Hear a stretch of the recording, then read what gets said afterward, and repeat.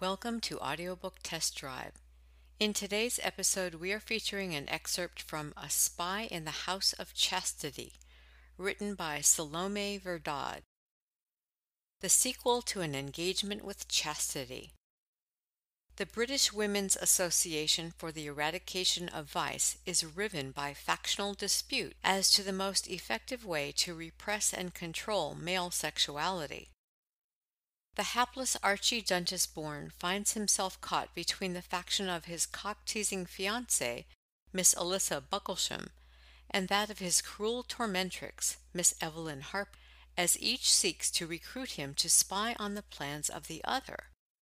But the women of Mrs. Hennessy's anarcho-syndicalist brothel, who are dedicated enemies of the association, have other plans for Archie.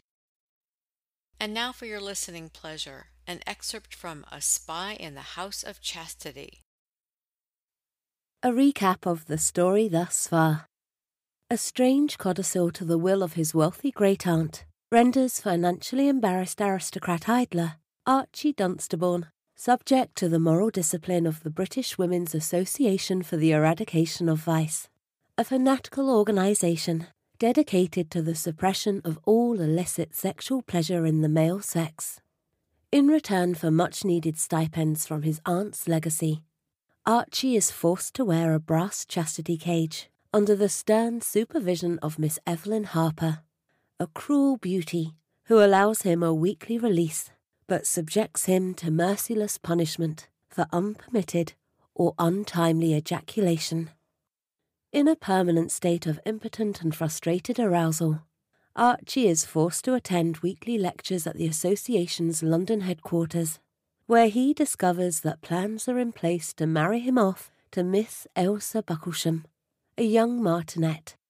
But the lecture also brings him into contact with Mr. Bruce Allstone, who introduces him to the Sons of the Serpent, a secret society of men who seek to subvert the discipline of the association, and to Mrs. Hennessy, an aging Fenian and ex-prostitute who fronts a bawdy house, staffed by women revolutionaries and runs as an anarcho-syndicalist cooperative. Archie is delighted to discover that the women know of a means to provide him with sexual relief, even without unlocking the detested brass restrainer, but horrified to find that this relief is obtained by means of his anal ravishment with a clockwork-powered strap-on dildo. A visit to the Bucklesham estate reveals to Archie that his wife-to-be and his future mother-in-law takes great enjoyment in the maintenance of iron discipline over the males of the household, and that Miss Ailsa seeks to enlist him in maximising her own sexual pleasure, even as she keeps him in a state of near-permanent denial. Now, continue on. Archie shifts uncomfortably in his seat. The benches in the upper gallery are bare wood, unlike the padded leather seats on the banks below. He is all too aware of his engorged member, locked and crushed as it is in its brass cage. It has been 5 weeks since he was last allowed to spend. From that date to this, and he has been counting the days, he has endured almost daily assignments with his flirtatious, cock-teasing fiancée, and weekly examinations from Miss Harper. In these latter, he has been briefly released from the cage and brought to full erection, but forbidden to ejaculate under threat of electrocution. He is bored by the lecture, which seems to have been going on for a long time. The tall, silver-haired German man at the lectern, who he now knows to be Professor Reich, chief scientist of the British Women's Association for the Eradication of Vice, shows no sign of drawing his talk to a close. Archie looks around the grand hall. The dais is draped with the banner of the association, and with several others, proclaiming the benefits and virtues of chastity. Seated immediately around him are men that he knows from the weekly confessional meeting at the association's headquarters, some of whom are also members of the secret anti-association fraternity, the Sons of the Serpent. 2 seats along from him is Bruce Allstone, who recruited him to the Sons, and who subsequently introduced him to the ambiguous pleasures of Miss Hennessy's anarcho-syndicalist bawdy house, Allstone listens to Professor Reich's presentation with the semblance of rapt attention. Scattered here and there along the benches are influential male patrons of the association, bishops, senior officers of the army and navy, and peers of the realm. Most of them bear the downcast countenance that Archie recognises as the hallmark of a man under discipline, as the women of the association refer to the imposition of their uncomfortable male chastity devices. Reich drones on and on. Archie tries to focus on his words, but the heavy German accent and the impenetrable philosophical jargon means that he is continually losing the thread. From time to time he hears a word that he understands. At one point, he is certain that Reich has begun to speak about the function of the orgasm. But even this flash of interest is buried under a heap of unrecognisable verbiage. At last, Mrs. Sandridge, the honorary secretary of the association, who chairs the meeting, indicates to the professor that he must wind up, and he bows graciously, first to her, and then to the audience of elegantly dressed ladies. There will be a short break before Herr Professor Reich returns for questions, says Mrs. Sandridge. Please bear with us for a few moments. Now the professor and Mrs. Sandridge and the other young women on the platform exit the stage through the drapes at the wings. There is a gentle buzz of conversation from the ladies below. Archie makes use of the break to stretch his legs and speak to Allstone. I didn't understand 2 words of that, he says proudly. Did you? Not so much, admits Allstone. A bit too Germanic for me. But watch out for the questions, Archie. You should find that a lot more interesting. Soon the professor, now oddly red-faced, and the 2 women return to the stage. Archie seats himself in the front of the balcony and sees that Miss Harper is in the audience. She is surrounded by a group of severe-looking women, many of them dressed in black and grey. One of these is now raising her hand. Thank you for a most thought-provoking lecture, Herr Professor, she begins. Despite her pleasant demeanour, her voice drips with ill-concealed scorn, and she managed to make the words thought-provoking sound like an insult. Since I am not a scientist, I would appreciate your help in understanding some of the implications of what you have said. The professor nods politely. Miss Jeans, hisses Allstone in his ear, one of the old guard of the association. It seems to me that you are suggesting that our efforts to break the habit of onanism and unregulated ejaculation among the male of our species are doomed to failure, because such behaviour is inborn and entirely natural. Have I misunderstood you? There is a growl of disapproval from some women seated on the other side of the hall. They seem younger and more gaily dressed, and Archie is not too surprised to see his fiancée, Miss Ailsa Bucklesham, sitting among them. For shame, calls one of the group. See? It begins, whispers Allstone. Hang on to your hat, Archie. The professor holds up his hands to quieten the mutterings of the younger women. Thank you for your question, Miss Jeans, and for the opportunity to correct some misapprehensions, he says. He slides a finger into his collar, loosening it slightly.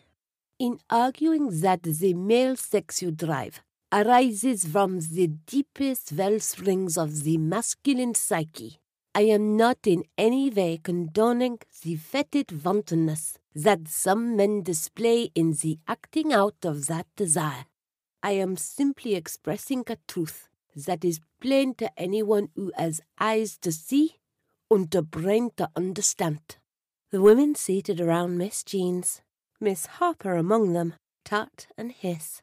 Namely, that the male urges cannot simply be suppressed, and must therefore be canalized, in the language of psychology, towards a higher purpose. The professor raises his voice in emphasis, and the women on the right-hand side of the auditorium nod their approval.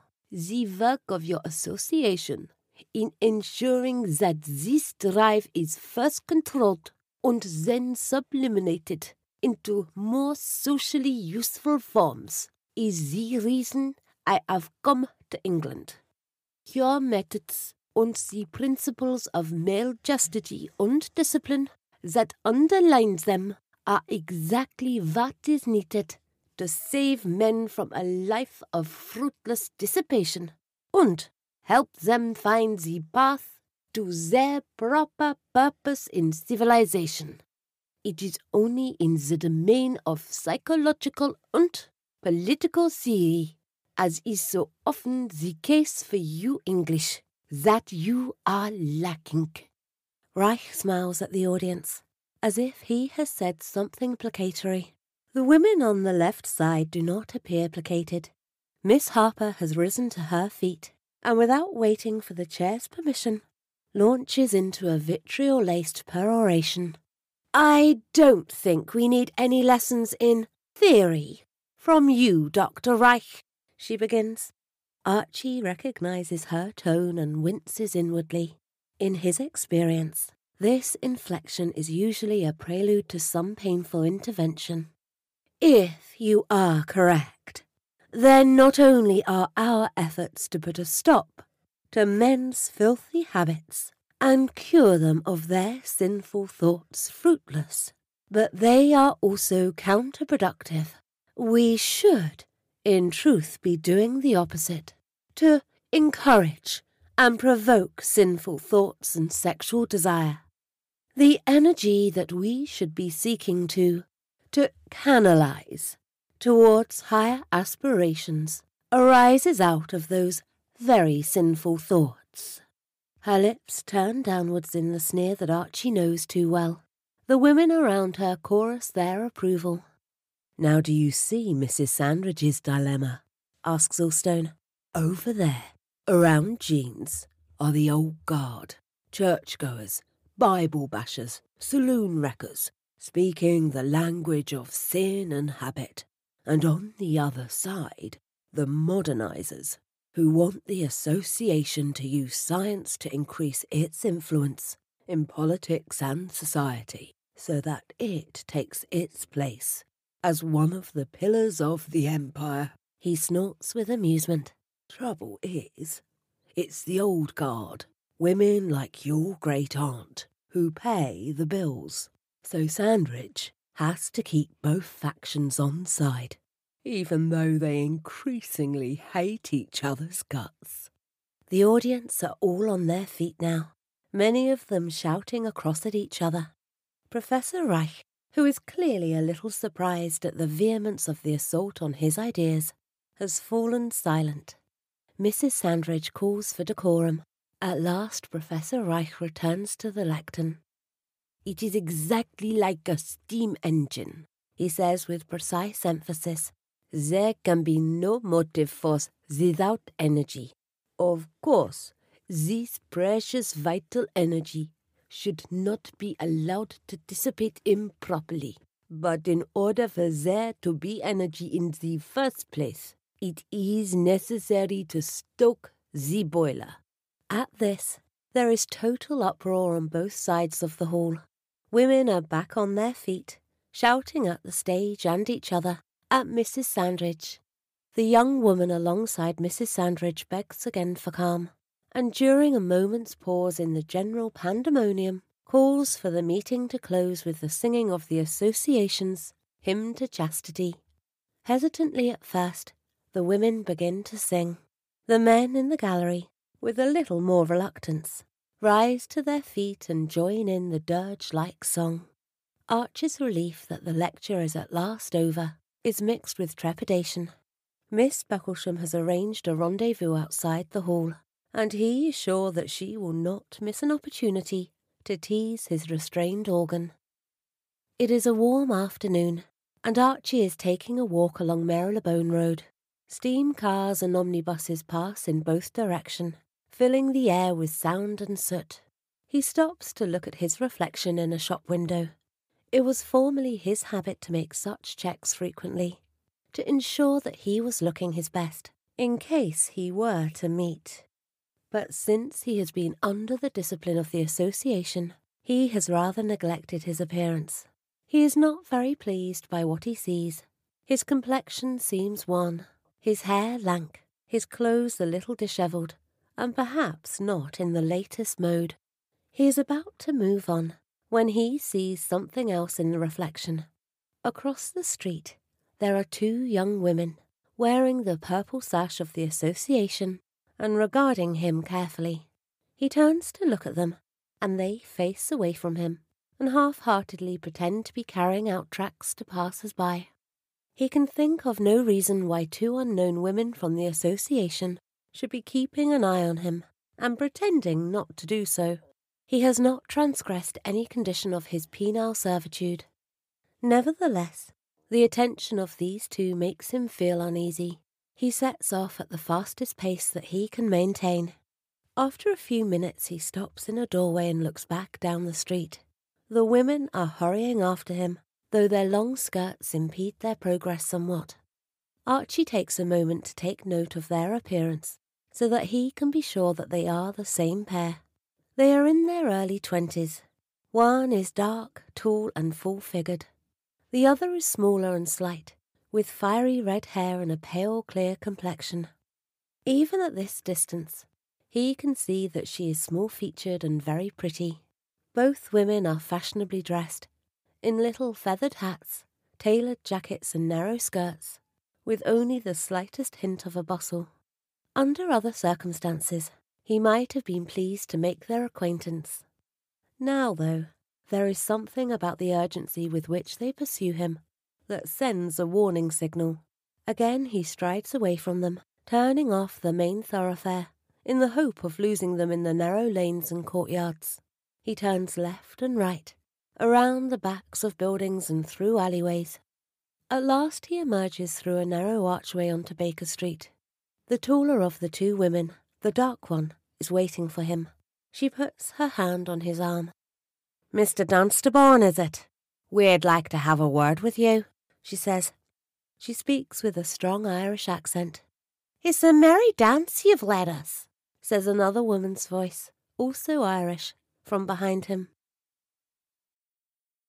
We hope you enjoyed listening to this excerpt from A Spy in the House of Chastity. If you would like to hear the entire audiobook, it can be purchased at Amazon.com, Audible.com, and iTunes.com.